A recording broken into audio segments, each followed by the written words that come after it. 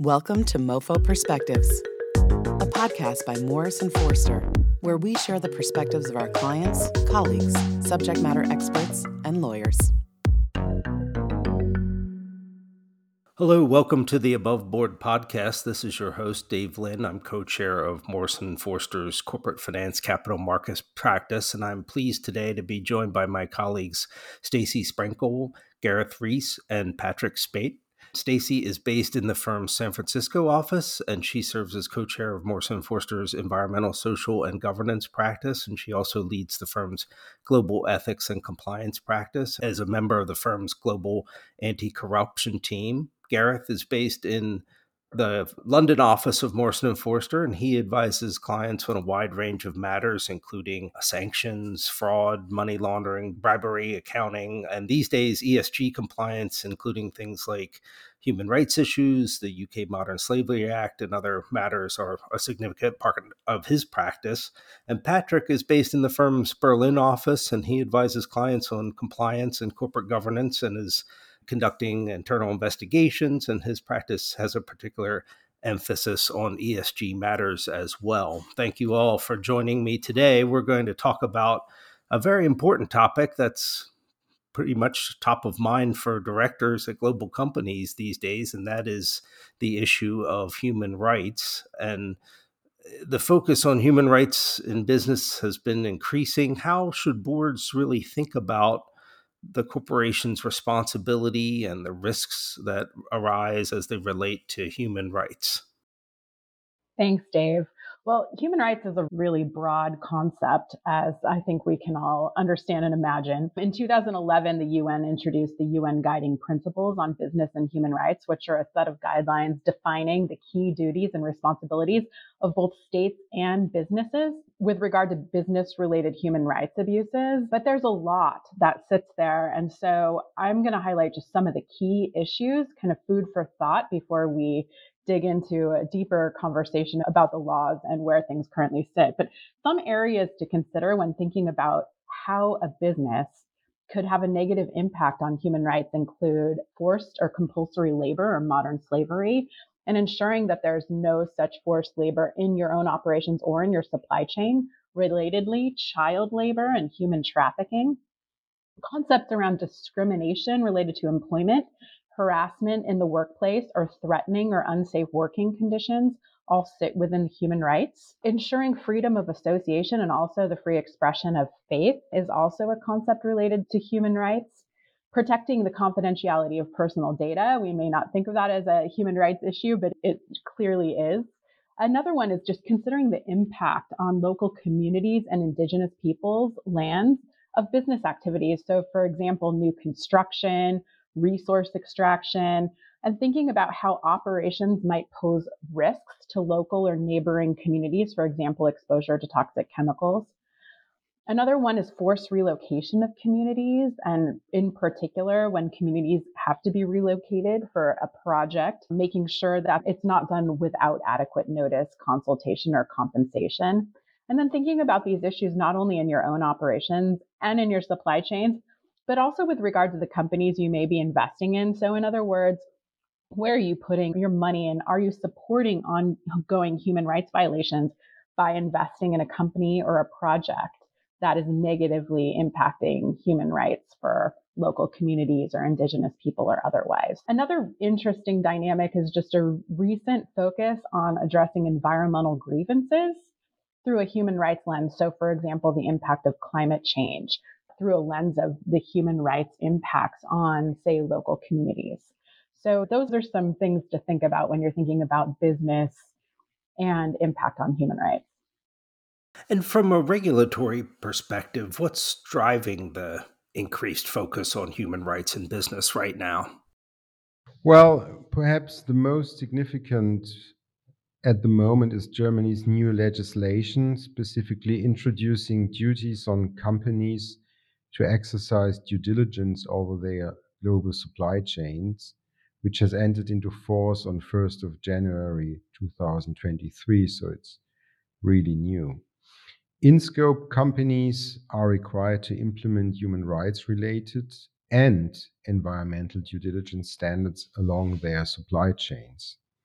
and non-compliance may result in substantial penalties.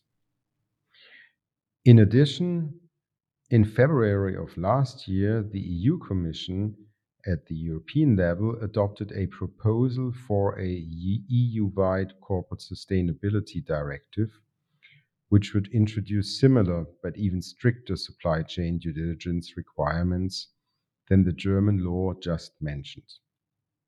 And in September 2022, the EU Commission announced its proposal for a regulation on prohibiting products made with forced labor from entry into the EU market. These developments, combined with more robust reporting requirements under the EU Corporate Sustainability Reporting Directive, are driving substantial focus on human rights for corporations in Europe. And finally, there's other legislation in many different jurisdictions, including the Uyghur Forced Labor Prevention Act in the US, the UK Modern Slavery Act, the French Loi de Vigilance, as well as pending legislation in the state of New York, the Netherlands, Switzerland, and Japan. So it sounds like at this point there is a number of existing and potential future requirements that apply across the range of several countries. How do you see this impacting companies that aren't necessarily covered by any of these specific laws or requirements? Well, the truth is that many global companies see where this is headed and are not taking a jurisdiction by jurisdiction approach, but rather are taking a look at their global supply and value chains and demanding representations of compliance and conducting audits, etc. And virtually every company is a customer or a supplier or counterparty to companies that are covered by these requirements, or that are affirmatively tackling these issues. So really, from this perspective, all companies need to be prepared for these demands. And now is the time for them to get their house in order. And incidentally, this comes at a time when US issuers are preparing for proposed SEC rules requiring disclosures related to Scope 3 emissions. The need to understand emissions and human rights practices of supply chains is causing many companies to take a step back to assess third-party risk holistically, as many companies have historically addressed third-party risk in a more siloed way. For example, procurement addressing some risks, IT or InfoSec addressing other risks, and compliance addressing yet further risks. Certainly, one consideration is litigation risk. How should boards and companies be thinking about that aspect of these developments? Yeah, I think that's a great question. First, litigation risks have materialized already. In Germany, for example, we have seen a civil damage claim brought by an individual victim of alleged violations of work safety related human rights in Pakistan. The claim was based on the argument that the third country supply of the German defendant company had not observed work safety standards, which led to a massive catastrophe causing deaths and injuries, and that the German company should have exercised enhanced due diligence when selecting and monitoring the supplier. Another example are criminal complaints brought by NGOs in Germany and the Netherlands against certain textile manufacturers based on allegations that they sourced raw material from regions where the human rights of their suppliers' employees were allegedly abused. And finally, business and human rights civil cases have reached the Supreme Court in the UK and the Netherlands.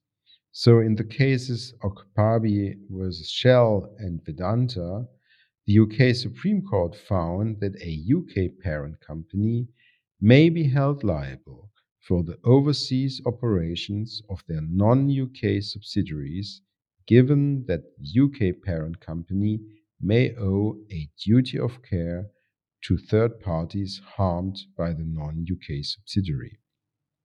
In the Netherlands, in the Urgenda case, the Dutch Supreme Court imposed a legally binding target and deadline for the Dutch government to reduce its greenhouse gas emissions, finding that climate change poses a real and immediate threat to the right of life, a legal obligation implemented under the European Convention on Human Rights. I'd like to jump in as well, just from the U.S. perspective, and say that I think there's shareholder litigation and derivative litigation risk here as well. We've seen shareholder litigation focused on companies' environmental and diversity, equity, and inclusion related disclosures.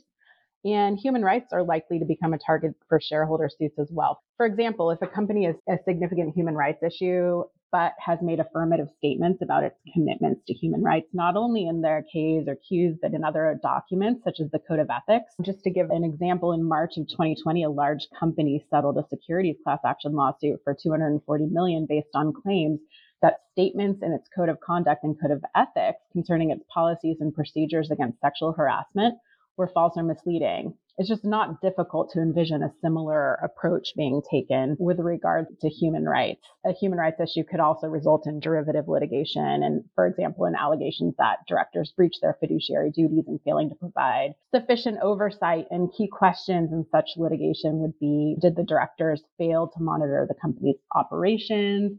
What did the directors do to oversee the issue? Was the corporation actually harmed? So just food for thought. I think that this is an area ripe for potential litigation in a number of jurisdictions and on a number of fronts. What should boards be doing now to make sure that their companies are adequately focused on this issue? Ask questions. Always ask questions and make sure the company understands its legal requirements and has a plan to deal with those requirements, and most important of all, is sufficiently resourced. But also ensure the company is thinking beyond compliance, looking round the corner rather than focusing merely on the current technical legal requirements, and has a really good understanding of where it might have significant human rights risks as well as opportunities. And finally, make sure that board discussions about human rights are very carefully documented. What are the 3 takeaways that our listeners should come away with this podcast thinking about? So first, to echo what Gareth and Patrick have said, the legislation is coming. So one key takeaway is don't wait for it. Understand your risks now and be prepared not only for that legislation, but for counterparty requests that if they're not already coming, they will be coming. Even if the enforcement risks here do not seem significant at this point, the risks in terms of potential litigation and reputational and financial impact could be substantial.